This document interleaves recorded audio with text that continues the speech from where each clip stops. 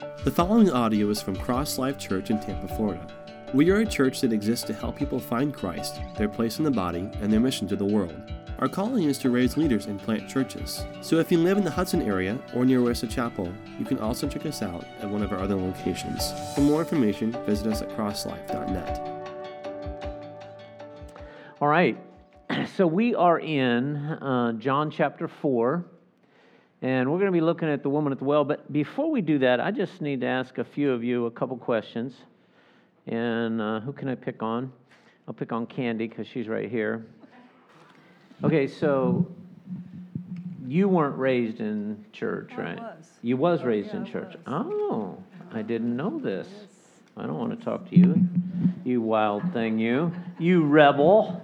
And you weren't raised in church, were you? Well, I was raised Catholic. You was raised Catholic. Okay, that'll work. Okay. Okay, so just this ties in to where we're going to be going. But okay, before you came to faith in Christ, what, in a general way, what was your big idea about God? What was your belief? I believe there was a God, but I wasn't sure if he was actively involved in my life, and I certainly didn't want to follow him. I mean, I wanted to live life the way I wanted to live. I wanted to make my own mistakes, not learn from anybody who had more smarts than me. That was pretty much what my life was. So what did you think about death? I didn't and think life after death. I didn't think about death. When you're a young person, you think you're going to live forever. You know, you think you can do whatever you want and no consequences. That I put my life in danger. But there were a few times I did, and God actually let me know that He saved me from that. So I knew that He existed. I just didn't want to obey Him. Okay. But He definitely showed me several times where I put my life in danger, and that He actually rescued me from that. Okay. What about you, Tim? I don't know what your background is for sure, but what did you believe about God before you came to faith in Christ? Well, we both, grew up a couple of blocks from each other. We, had the same type of background, so, it was quite similar in a lot of ways. But, I always had a belief in God also, that He was there. I mean, I thought of the afterlife, but it was something I didn't really have any understanding of. So it was a long time before I really came to the full understanding of who He was and on what He did for all of us. But as a young person, no, it was all for one and one for all, kind of let's go and have fun, but at the end of the day, we all know that there's consequences to all those things, and He brings that truth to us in so many ways, but yeah. Okay, so Larry, now you were raised in church, right? So you had a different background. So, growing up, what was your belief system in God? What did you believe? What were you taught?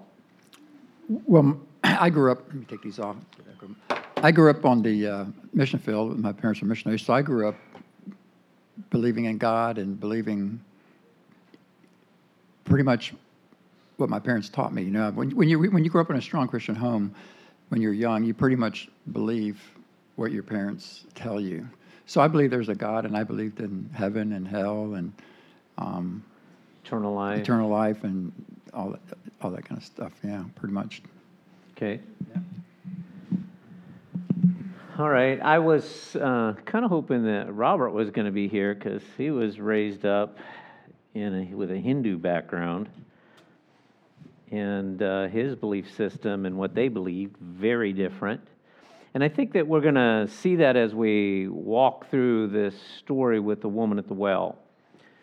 I want to kind of remind us that the Gospel of John has a very specific purpose in writing, and like all the other writers, but he states it. And I've made comments several times, but I just really want to bring it into focus again because it's really some building blocks to think about as we're looking at the Gospel of John. So he says, there were lots of things that Jesus did. There were lots of miracles, which he calls signs. And he says, but I've written about these. And there are 7 or 8 specific signs that John wrote about. And he wrote about them specifically to indicate that Jesus was the Son of God, that he was a Messiah. And that by believing in them, you would find life in his name. And so the first miracle that we talked about that Jesus did was a changing of water to wine, which speaks of transformation. And the next thing Jesus does, and we're going to look at this because every miracle that takes place, there are encounters and teachings of Jesus that occur after that, only to focus back on this main point of the miracle. And so the main point of the miracle is transformation. There's need of change. We see that with the next thing that happens is Jesus clears the temple. He goes into Jerusalem. Basically, this is not the way it needs to be. This needs to change. The next person that he encounters is Nicodemus, a religious leader who should have things right and doesn't. And Jesus basically says to him, I have come to bring change. And we see eternal life, this idea of transformation. He's talking to Nicodemus about the earthly and the heavenly. The next person, the next one-on-one encounter he has is with this woman at the well. Very different than Nicodemus. And he talks about the same thing, this idea of transformation. And we're going to just kind of look at this as we go through this accounting. And, I've been using this word a lot in accounting. Because sometimes when you say, well, here's the story, what do you think about when you think about story? It could be true, could be false. But when you read through Scripture and what is recorded, they are accountings of what took place. And so this is not just a story to try to teach some moral value. This is an accounting of what took place. And this accounting with the woman at the well, with following Nicodemus, just emphasizes John 3:16. God so loved the world, so he first comes, and his first one-on-one is with the Jew, someone that the child of God that should have had a relationship. The next one he encounters is a Samaritan woman, and we're going to get into that. Not just that she was a Gentile, but the type of woman that she was, and how Jesus encounters her. And so there's a lot of contrasts, I guess, if you were to look at look at it in this way, between Nicodemus and this woman of Samaria. Nicodemus' encounter with Jesus, we know that he came to Jesus by the cover of night. This woman at the well was at high noon. It was right in the brightness of the light. Nicodemus was devoutly religious and for the most part was accepted by the people. This woman, however, was, many would say, a very immoral woman and would have been a shunned woman, not even just by the Jews, but probably by her own people. Nicodemus was a learned theologian, and this woman you would call, in the time, she would have been an uneducated peasant. We use terms like that today, and it's people get freaked out when you use terms like that, but in the reality of trying to understand who Jesus went to, I think it's going to be so important for us. So Nicodemus initially recognized Jesus as a teacher, and this woman had no idea who Jesus was. Nicodemus would have been wealthy. She would have been poor. He would have been on a social status. He would have been kind of here, and the woman would have been here. So, and how often is it that it is almost like we kind of have our own, I don't know how I want to say this, we really have to work against, and especially in our culture today, because it's really trying to influence to try to divide us and bring sharp division. We really got to be careful that we are not doing this with people. Seeing this person here and this person here. I think Doug has been mentioned that the ground around the cross is flat. right? No matter the social, religious, or your ethnicity, in God's eyes, we are all humanity and we are in need of salvation. So Nicodemus, he was in need of salvation. The woman at the well was in need of salvation. The world around us, no matter how we view it, and this is interesting because the people would have viewed Nicodemus as having it right, and Jesus said, no, that's really not the reality. So sometimes even in our judgments can be, we can classify people, but it's really dealing with each individual's heart as far as where they are. So let's read in John chapter 4, verses 1 through 4. It says, "Now Jesus learned that the Pharisees had heard that he was gaining and baptizing more disciples than John. Although in fact it was not Jesus who was baptizing, but his disciples. And so he left and he went back once more to Galilee. Now it says, verse 4, he had to go through Samaria." Now I'm kind of interested in some of your translations. What do your translations read, verse 4? Mine says he had to go through Samaria. Some other translations different? Shout it out. He had to pass. Somebody else? He needed to go. I know there are some translations say that it was necessary or there was a need of Jesus going through Samaria on his way back to Galilee. So we're going to keep that in our head. Verse 5 and 6 says, "So he came through a town of Samaria called Sychar, near the field that Jacob had given to his son Joseph.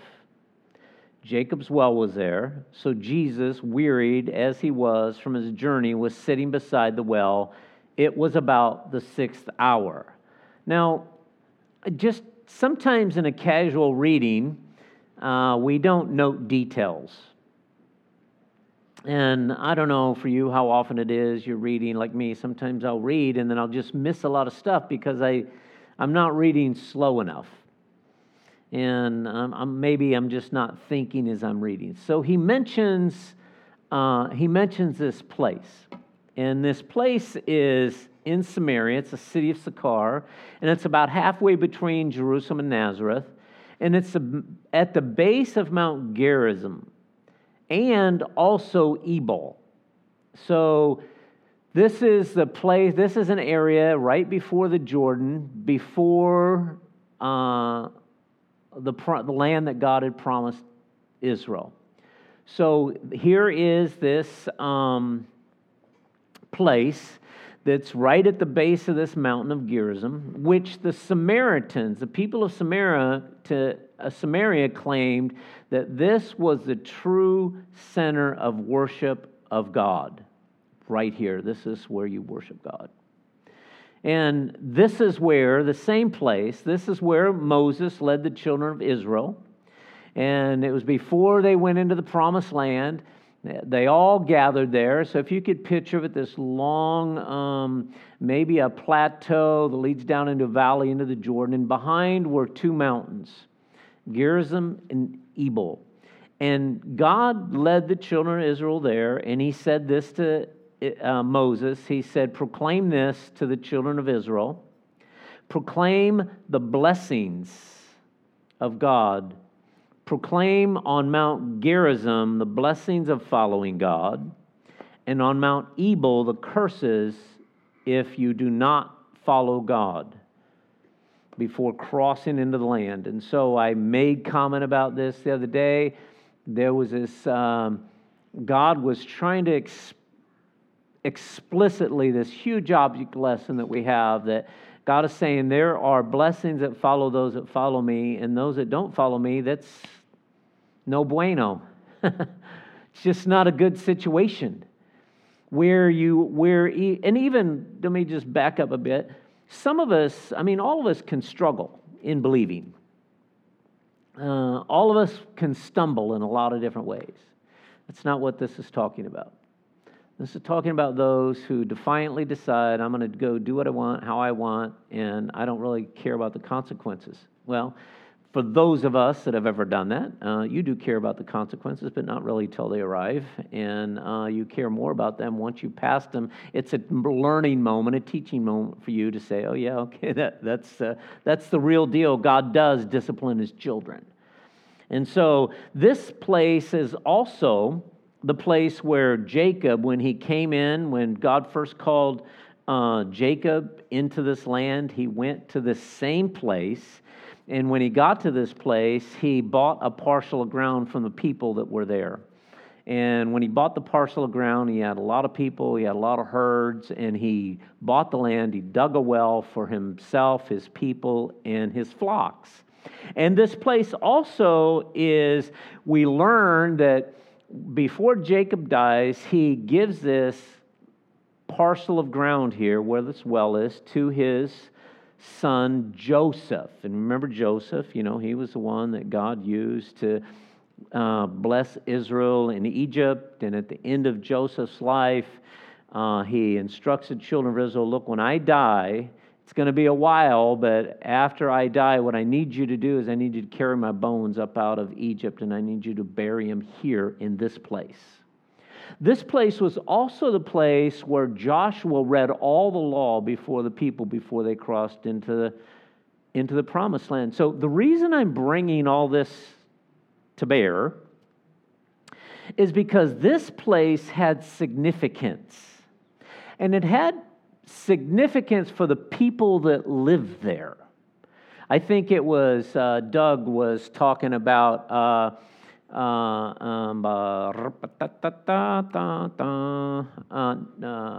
who's the guy that went in the water? Jonah. Was it Jonah? Yeah, Jonah. So, and where is the place? Where was that place at? The land. It was where Jonah was from. Jonah went to Nineveh. Right.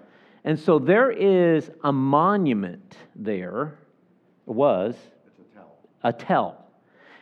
And the people of the land said, that is the tell of Jonah. We remember. So keep this in mind, because you might come or know people that come from very different backgrounds that are raised in other regions of the world, and the place has significance. It has significance religiously, morally, for them in their own life. And so we are in, the world's flat, and so we encounter a lot of people from a lot of places that have a lot of belief systems. And their belief systems because a lot of where they lived and how they were raised. Me, and like some others in here, you never were raised in church, didn't know anything about God. And so you lived your life a particular way. Now, this woman from Samaria would have embraced now I'm not saying that she was all in, but she would have embraced certain things and had certain belief systems. And so the place where she's from had an impact. And the teachings and the people around would have had an impact on her belief system. So I think that's interesting. So that's one of the places, one of the things we need to keep in mind. John is being specific about where this was. Second thing is John is being specific to mention that Jacob's well was there. Now, why would that have any bearing? And the thing that comes to me is this well was about a half a mile outside the city. And it's interesting that Jesus, when he, I don't know, I could ponder on this and I could have my own thoughts, and maybe I just want to plant this in your head. Jesus goes to the place of blessing. He goes back to a place of promise. He goes back to Jacob, Abraham, Isaac, and Jacob. And it's almost like he's going back to some roots almost, to this place, this well. And he's speaking to this woman there. And when he gets to this well, it says that Jesus, I think it's important, it says that Jesus was wearied from his journey. And to me, just speaks of Jesus' humanity. So often we don't think that Jesus' ministry was based out of his humanity. not his divinity. Let me explain. So Jesus is, what he's doing and his following God is setting an example for us that he was in human form, and he had to face all the things that we face, yet he did not sin. He was, so this is one of many where it just kind of shows the human side of Jesus. So he's wearied. See, Jesus' ministry was not, how do I want to say it, was not portrayed from his divinity, but he was enabled to do what the Father wanted him to do. And so he's empowered by the ministry of the Holy Spirit just like we can be and should be. And then the last detail, I think, that maybe to keep in mind is that it was the 6th hour. So I think that one of the things in this that I see more than anything is God's providence. I mean, this was not a chance encounter that this woman had with Jesus. Being the 6th hour, we understand that it would have been at noon. Now, noon is not the time you go to collect water at a well. It's the hottest part of the day. Usually they happen early in the morning or later in the afternoon. So again, just think of the providence of God that Jesus would meet this woman at the well while his disciples were gone to have this encounter with this woman. Maybe it was that he was alone with her because she would have been intimidated by a bunch of men. I don't really know, but it's really is. I think I made comment once with Philip. He's preaching somewhere. He's on a road somewhere. I'm trying to remember where on the road he's going to.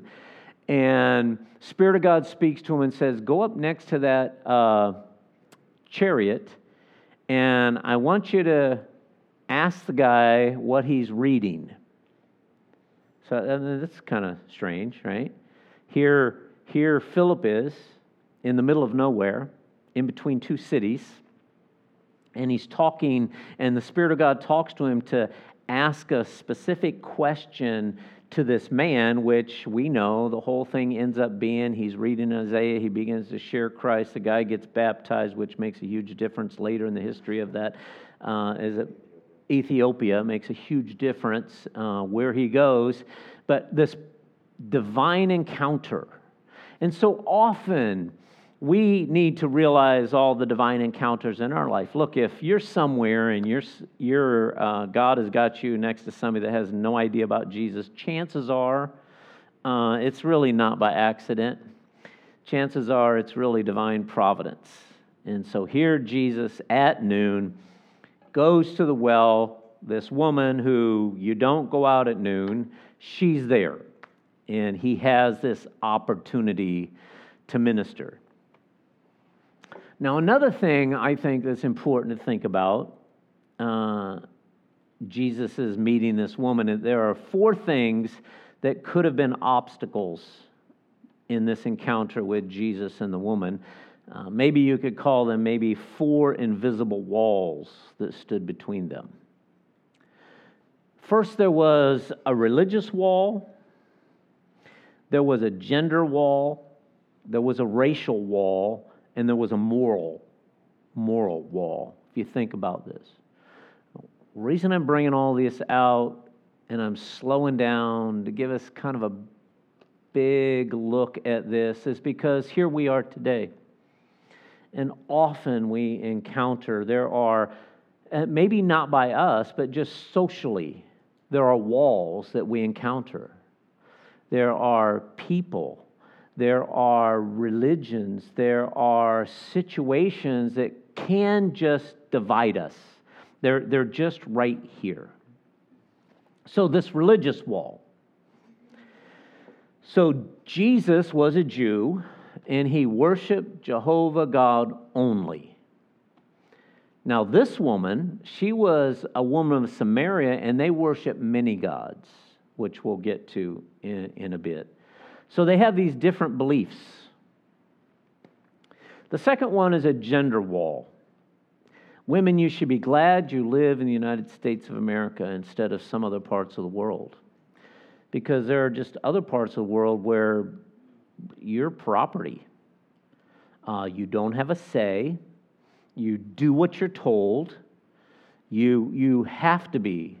You are submissive to males around you. We see it in a lot of countries today. I'm sure some of you have been to other parts of the world where that is very true. A woman doesn't even go out into the world, not accompanied by her husband. A woman doesn't talk to a man. And so there is this gender wall that is there. Jesus encounters her, and it's like taboo to talk to a woman. And Jesus being a Jew and her being a Samaritan, which we'll get into, was taboo, so to speak. So, next there was this racial wall, and this is important for us to know. The Samaritans were a remnant of people in the land from the Assyrian and Babylonian conquest of Israel. So, what happened is when Assyria and Babylon they began to conquer the world and say they would go into country after country, conquering the countries. And both of the kingdoms, Assyria and Babylon, did this. They would go in and just say they're going into Edom. They would go into Edom, they would conquer Edom, and they would take the bulk of the people, the most of the people out of Edom, they would take them out of there, they'd divide them up and put them in they would put some in Assyria, they'd put some in Babylon, they'd put some in Moab, they would divide them all up. And so when Babylon specifically invaded Israel, they did that. They took the majority of the Jews out of the land, and they put in people from other nations there. And so over time, what took place is all these other nations are living together, and they begin to intermarry, which we know is not a good thing if you're Jewish, because the Jewish, you weren't supposed to intermarry. You weren't supposed to marry from other nations, from other belief systems. And so, I put a note in here. Okay, so there was this mixture that was there. And then later what we find is when, so Israel's dispersed into Babylon, and when through Ezra and Nehemiah, God allowed the Jews to come back in the land and help them rebuild the temple. When they go to rebuild the temple, some of the people from this land who were intermarried wanted to help them rebuild the temple. They say, hey, we believe like you. And they go, yeah, you don't have any part with this. You are unclean, and which caused a hostility. So why is it important for us to know this as we're looking at the woman at the well? Because we need to understand culturally what it looked like. And why is it important for us today? Because culturally it can look there can be so many walls. Culturally, we are in the same place in a lot of scenarios that we find ourselves in. But what we need to look at and what we need to see and what we need to understand is that when Jesus comes on the scene, the first thing he does is he talks about the need of transformation, and the first person he goes to is to a Jewish priest and talks to him about transformation. The next thing he does is he has a one-on-one with a woman whom I just spelled a lot about, that was so different, that could have been such a wall that the Jews just despised. Jesus went to. Not just that she was a Samaritan, but she was a woman of Samaria. And not just that she was a woman of Samaria.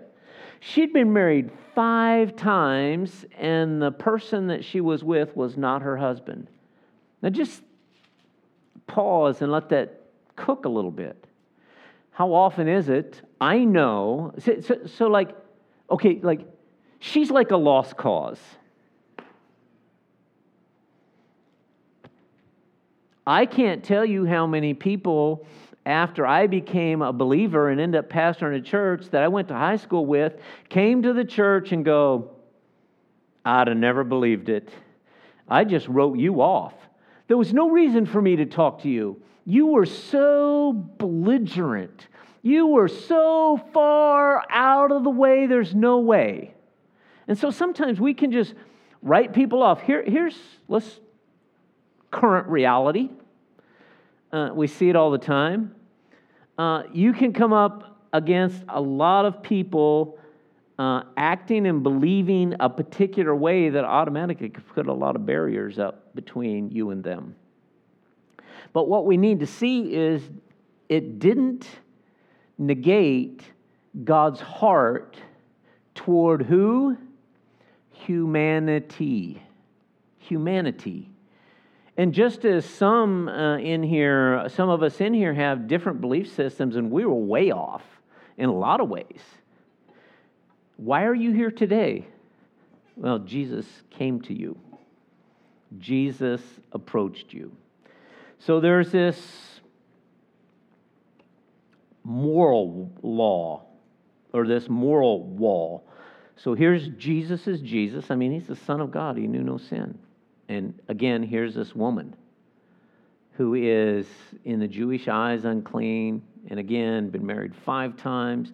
It wasn't that just she would have been shunned by the Jew, but many say, when you read, and whether exactly if it's accurate, the woman came to the well at noon because she didn't want to go to the well in the morning or evening when all the other ladies would have been there, and she would have had to deal with them. You know, I mean, how many women, think about this, ladies,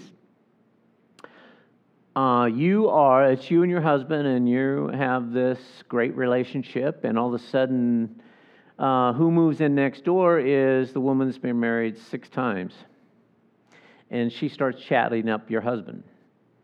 I mean, who knows what the scenario would have been, but she possibly also would have been shunned just by her own people. So there is this moral wall that was there. And what I love is that Jesus looked past all of them. And he saw her. This is John 3:16. God so loved the world that he gave his only begotten Son, that whoever would believe in him would not perish but have everlasting life. God did not send his Son to bring condemnation on humanity. He came to bring rescue. He came to bring hope to humanity. And so, I think that all of these details help us see this larger picture of God's will, and I think it's just hugely important. So Jesus, it said he had to go through Samaria, and he had to go because of this woman. So the nudge of the Spirit of God on Jesus' life to, you have to go here. And he does. And so I think it emphasizes also Luke 19:10, where it says that Jesus has come to seek and to save that which is lost. See, that woman, she wasn't looking for Jesus, but Jesus was looking for her. It was necessary for him to encounter that woman. So let's just, up to this point, any thoughts about all this? We haven't even gotten really into the text, but just all the stuff on the outside. Anybody got any thoughts? Hang on, Keith, let me get to you. Just a couple real quick. I mean, you kind of said it. I mean, that's what I really like about it, too, is that Jesus was looking for her. And I really believe, I mean, you mentioned it, but I believe there is no coincidences. That's kind of sounded funny. I believe it's all divine appointments. I believe that God has, like it says in Ephesians 2:10, right, that he has work that he had predestined for us to do. That sounds really funny. But I believe that everything is lined up. In other words, there is no accidents. And when you sit next to somebody and the Spirit of God is telling you to talk to that person's sitting there because God put them there, right? God put you where you're at to do whatever you do. So I don't believe in coincidences. I believe it's all divine appointments. But yeah, I like the fact that Jesus was looking for her, you know, and just like when they're walking through the town and the lady with the bleeding episode, right? Jesus knew that she was going to, I mean, I believe that Jesus knew exactly what was going to happen, and he knew that somebody touched him. Not to go to a whole other story, but, God is quite aware of what's going on around him. He just like what's happening today, there is no surprises, right? There is no plan B. It's all plan A. Somebody else? Candy? And then Daria, and then Doug? This isn't exactly probably going to go along with this, but to being obedient to what God has to say, I'll tell you a little story about what happened to my sister last week. She is dealing with a husband, 61 years old. I think he's 61. He'll either be 61 or he's 61. Has early onset Alzheimer's, and he's at the point of drooling. He drools. He doesn't open his eyes half the time. He doesn't sit down in a chair. He sits just anywhere. I'm just setting that up to let you know how bad it is. So she was walking out to the garbage can the other day, and he's following her behind her, and she's like, Lord, I just can't do this much longer. I can't handle this. And she gets to the garbage can, and some lady's walking by, and she says, do y'all need help? And Cheryl goes, no, we're fine. The lady walks on. She turns around, comes back, and she says, the Lord just nudged me to pray for you. She says, do you mind? Now, never seen this lady, but she's evidently living in the neighborhood now. Anyway, the lady came back, and Cheryl said, it was just so personal. And the fact that she was obedient. And she says, and I told her that. She says, thank you for being obedient to the Lord, because I needed that today more than you'll ever know. Mm-hmm. So it's just a testimony to be obedient when God calls you to do something. That's good. Up here, Daria. Oh, you can go that way, I guess. Go ahead. All kinds of comments. Did you have it? Go ahead. We'll get you. I didn't raise my hand, but that's okay. Oh, you didn't? Well, this is like an auction. You can't do anything. We'll call on you. What came to my mind was the reminder of we have such preconceived ideas many times about the culture, about this and about that, and it's just a reminder of we've got to be obedient. Mm-hmm. No matter what the culture differences are, the spiritual differences, sins. And it's just been brought to my mind lately at, take cookies over to somebody's house that we wouldn't maybe approve of what they're doing and everything. And so anyway, it was a good reminder just to do it. You wonder about this whole cancel culture thing that we're in. That's just the enemy. Because we know that if I walk into a group and there's a bunch of gay people there, I can draw all kinds of assumptions. But to think that God doesn't love them, that's the wrong assumption for me. And to think that just because they are gravitating toward a particular thing, to think that they're all evil, well, that's a wrong assumption also. I mean, let's just put it on a level playing field. Before I was saved, I was a drunken fornicator. So what's the difference? None.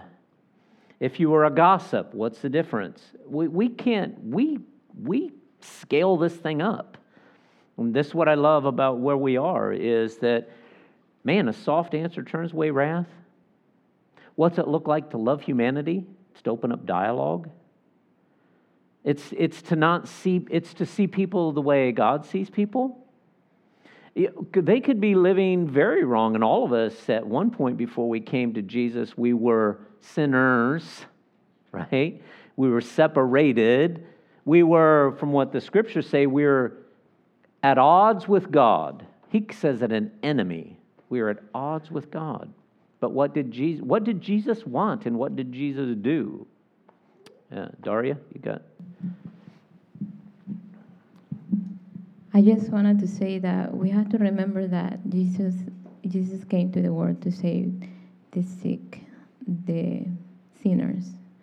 And sometimes we think, like Pastor Tracy was talking about, because they maybe are in a different situation, like at higher rank or whatever. We all people, we all sinners. And when God gives us the opportunity to talk to someone that needs God in their lives, we should embrace it and rejoice that we're helping others. That's just what I wanted to say. Okay. Doug and then Ann. Wow. Yeah, so I don't think no matter what map you look at back then or now, if you're on the Jordan River, all you have to do is go straight north to get back to Galilee, right? And instead he goes west. And it's truly just the Lord, right? Inspired. God says, I got a plan for you, right? God always says, or Jesus always said, I need to do the will of my Father. And that's the biggest example that we need to take, right? What is the will of my Father? Just go do the will of my Father. Take the time to pray. And like I said, it's amazing that we go back to back from the teacher of teachers, of Pharisees, Nicodemus, the two extremes. I mean, complete extremes. The two people that, if they ever talked about each other, it would probably be with a bad tongue, right? Oh, those Pharisees. And he would be like, oh, those Samaritan women who, all Samaritans are probably like that woman, is probably what he would say, right? Mm-hmm. And she would say the same thing. All you Jews are like? All Jews are pompous, like these guys. And it's amazing to me that he goes and tells Nicodemus transformation is needed. And now think about this. You've got somebody who's focused on the Word of God all the time, Nicodemus, right? And you've got somebody who's never focused on the Word of God, this Samaritan woman. So, I mean, the difference there is vast. But the answer is Jesus for both. Mm-hmm. That's good. And it's amazing to me, I know we haven't gotten there yet, but that he proclaims to her directly, more before anybody else, I am the Christ. And they were supposed to be back in Galilee, right? And they end up spending 3-4 days in Samaria. And how many people get saved? More Samaritans get saved before Jews get saved. That's good. In his ministry. That's good. Ann? I just was thinking about the place that God put the Jews. He put them right in this land that everybody had to cross back and forth to get to Egypt, where they would do a lot of trading. To Babylon. Yeah, and to Babylon, right? And so they were supposed to be a light in the land. They were supposed to be telling people about their God. That's really good. And yet they failed to do that. And the Jews would go to the point where they went completely around the area of Samaria. They would go way out of their way not to cross through that land. I kind of wonder what his disciples thought when he said, we're going to go into Samaria. And we know that everything he did was divine appointments. He knew he was going to meet this woman at the well. He knew what he was going to share. He knew that people were going to believe in him from the cities of Samaria. And part of them were part Jewish. They were in that land at one time, the 10 tribes, and then because of their disobedience, God let them go and be taken out of the land, but they intermarried, like you were saying, and that was the reason why the Jews would not accept them, is that they considered them to be half-breeds and not worthy of sharing God and the light with them. That's good. It's come across my mind, I think I got to say it. With these walls that were there was a racial wall, the gender wall, the moral wall that was there. And I think it's good that we keep in mind that we shouldn't let there be walls, but at the same time, I think this is really important. When Jesus encounters this woman, he says to her, it gets to there when we'll get there in 10, but he says, well, if you knew the gift of God. So, I have friends that say, well, I'm just befriending them. You are. So you're going out and drinking with them and doing all your stuff with them. You're associating, but if you're a believer, you're not there simply to associate. You're there to say, if you knew the gift of God. See, because the people that are lost, we want them to find hope. So if we're there just to be among them and hide our light under a bushel, we're there to say, if you knew the gift of God, so keep that in mind. Doug, did you have something? When you first talked about the walls, I said, all I could think of is the kids' song, and the walls came tumbling down, right? And that's what Jesus does. And to your point just now, the non-believer can't see through the wall, right? So we have to remove the wall so that they can see the light shining, so that they can hear the Word of God. That's good. Well, let me just, boy, there's just a lot here, and this is great conversation. I kind of want to run through a few things so I can kind of put a summation on what I think we need to see. So they go there, and we'll pick back up on this, but they go there. Jesus enters a conversation with the woman, which was not customary to do. He asks for him to give him a drink, and she basically says, well, who are you to ask me of a drink? I mean, you guys don't even associate with us. And it says specifically for the Jews had no dealings with her, but Jesus doesn't even deal with the question. He just moves right past it. And he moves right past it to get to where the situation is. Jesus was going through Samaria. It was a divine encounter to help this woman find what she needed to find, and that was salvation, the salvation that God had given. And so he uses this simple thing, such as this drink of water. And so when he begins this conversation, he just opens it up to have a dialogue with a woman. And it's interesting to me, this role reversal that takes place. When it first starts, it seems like Jesus is the thirsty one and the woman has the water. But as the conversation continues on, you can see that really the woman is the one that is lacking, and Jesus has what will fulfill her need. And so I think that's really interesting to see. And I think so often through Scripture how Jesus takes common, simple things to communicate spiritual truth. The sowing of the seed, the bread of heaven. He takes so many things from common things that we can know and have some understanding about to teach us what we don't know and understand. When I was studying, I don't know, it was a few weeks ago, I don't even remember who it was, some commentator says, this is how God does it. He places the cookies on the bottom shelf so that everybody can get to them. In other words, spiritual truth is not as complicated as we think. And Jesus constantly is using simple things that we can relate to try to help us relate to the things from heaven. And so, again, the Samaritan woman comes to the well. There is this immediate confrontation attitude with the woman, like, well, who are you to talk to me? You guys are better than we are. Why would you even talk to me? And Jesus, again, just ignores it because he wants to get to where he needs to get, and that is this woman's need.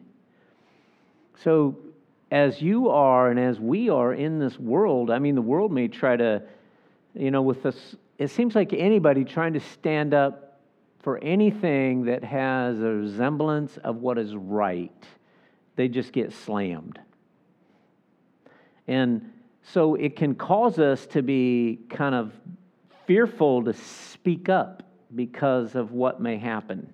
And you may get the person will and what do you do at that point? It just ask God for wisdom to find a point of connection, to show some grace, to realize what Jesus realized is that, look, we are all humanity. And for us as believers, the only difference between us and them, those that don't know Christ, is Him, is Jesus. We found Him. And what we need to do, and the example Jesus is setting is that what we need to do is keep that in mind. But for the grace of God. It was God's grace that reached to me. And I am where I am because of that. And what I want, I don't want people, that, no matter how much they hate me or live the other way, I want them to find what I found because I used to be like them. And so, as we are in this culture and we are engaging the culture that is around us, keep in mind that Jesus came to seek and to save that which is lost. Now, put this in your heart. When you're encountering culture, who is speaking through your life? Who is with you? Who really wants to have a conversation with that individual? It's the God who lives in you. See, Jesus in me is still seeking to save that which lost. Jesus that is in me doesn't see walls. Jesus who is in me sees the real need of all of humanity, no matter where they are. And the Jesus that is in me knows what words to use to open the door, to begin a conversation, to help them see what they need to see. Father, I just thank you for your goodness, faithfulness. We are in this world. We have been rescued from the darkness through you. Help us have the grace and the patience and the understanding, the enoughness of who you are in our life so that we can allow you access in and through our lives to those that are around us. In Jesus' name.